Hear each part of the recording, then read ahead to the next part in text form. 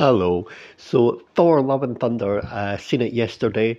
So this will be a completely spoiler-free review. Anything I talk about in this will have been in the two trailers, the main trailers that were out. So I'm not going to go into any spoilers whatsoever. Might do a spoiler talk for this next week, so I can go into more depth. So rest assured, if you haven't seen the film, there'll be no spoilers here. So I'll cut straight to the chase and say this might be an unpopular opinion, but I think this is probably now my favourite of the Thor movies. Now, a lot of people are going to say Ragnarok. I think that's quite understandable, but to me, I actually think this film I enjoyed it more, particularly on the first viewing, because there's nothing particularly bad, I would say, about this film. I loved it. I thought it was great. It zips along at a cracking pace.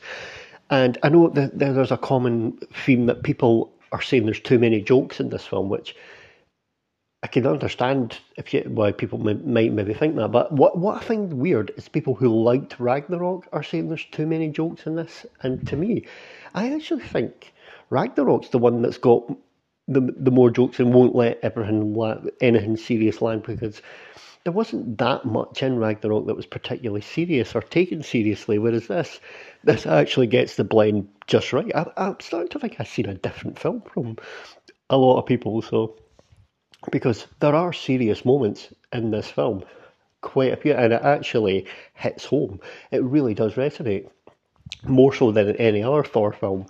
And what I would say as well, talking about the trailers, is the trailers have given very little away. So this film has been marketed perfectly to the point where it gives you enough to make people want to go and see it, but it gives very little away, to be fair. You don't really know what the real plot is from this. You don't really... It gives not much away at all, to be fair.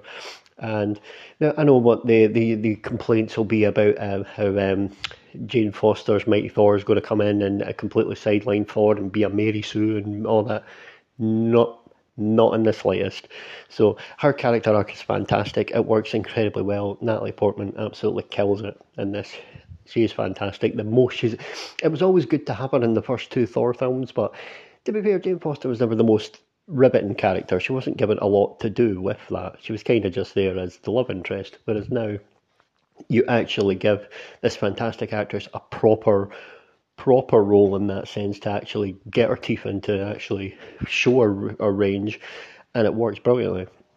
It works to perfection. Chris Hemsworth, again, as always, he's fantastic as Thor. I'm getting to the stage where I couldn't imagine anyone else playing him now. He's just so well embedded with that character now. He just nails it. When he needs to be dramatic, nails it. When he needs to be comedic, nails it. He's spectacular in this role now, and I've got to say though, I think the best performance does come from Christian Bale as the villain, and here's what I was talking about.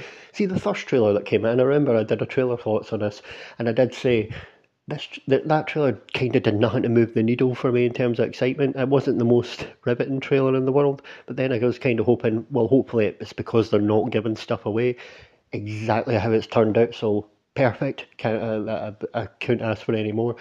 And Gore the God Butcher, which is Christian Bale characters, wasn't even in the first trailer at all. The best part of the film wasn't in the first trailer, so there you go. He's just really menacing. He's got a great screen presence about him.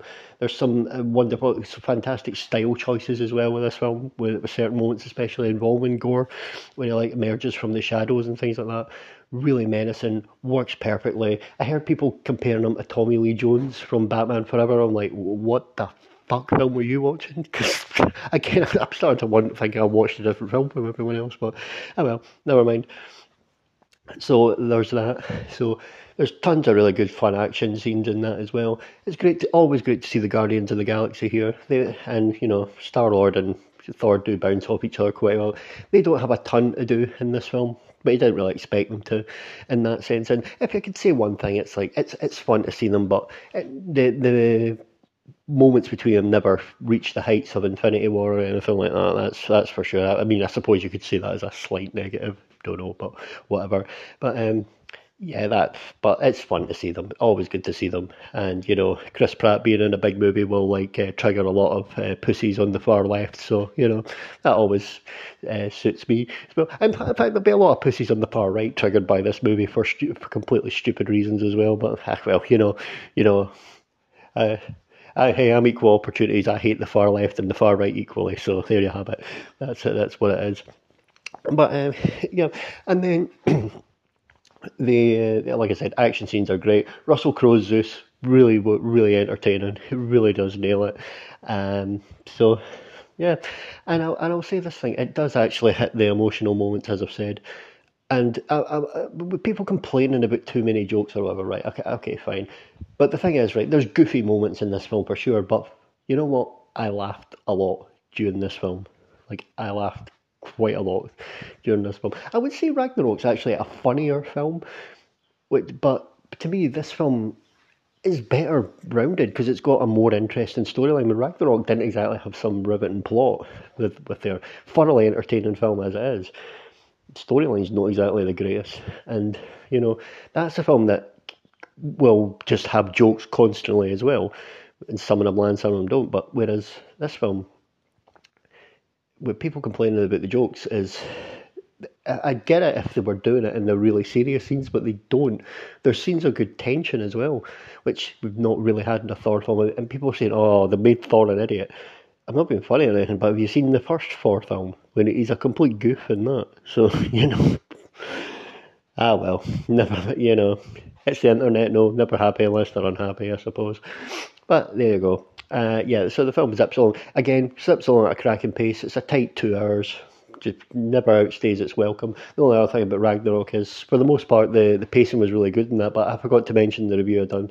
There was about a 10-minute spell where it kind of was losing me a bit. You know that part when Thor's getting his hair cut and all that as well? Those scenes were a bit goofy as well, so that it kind of lost me a little bit there. But, there was never a moment in this film where it lost me at all. I was just riveted by it from start to finish. I loved it. Fantastic. So there you have it. Thor Love and Thunder. Really loved it. And it's up, if you want to see it for yourself and make up your own mind, because you know your own mind and you know your own tastes. So there you go.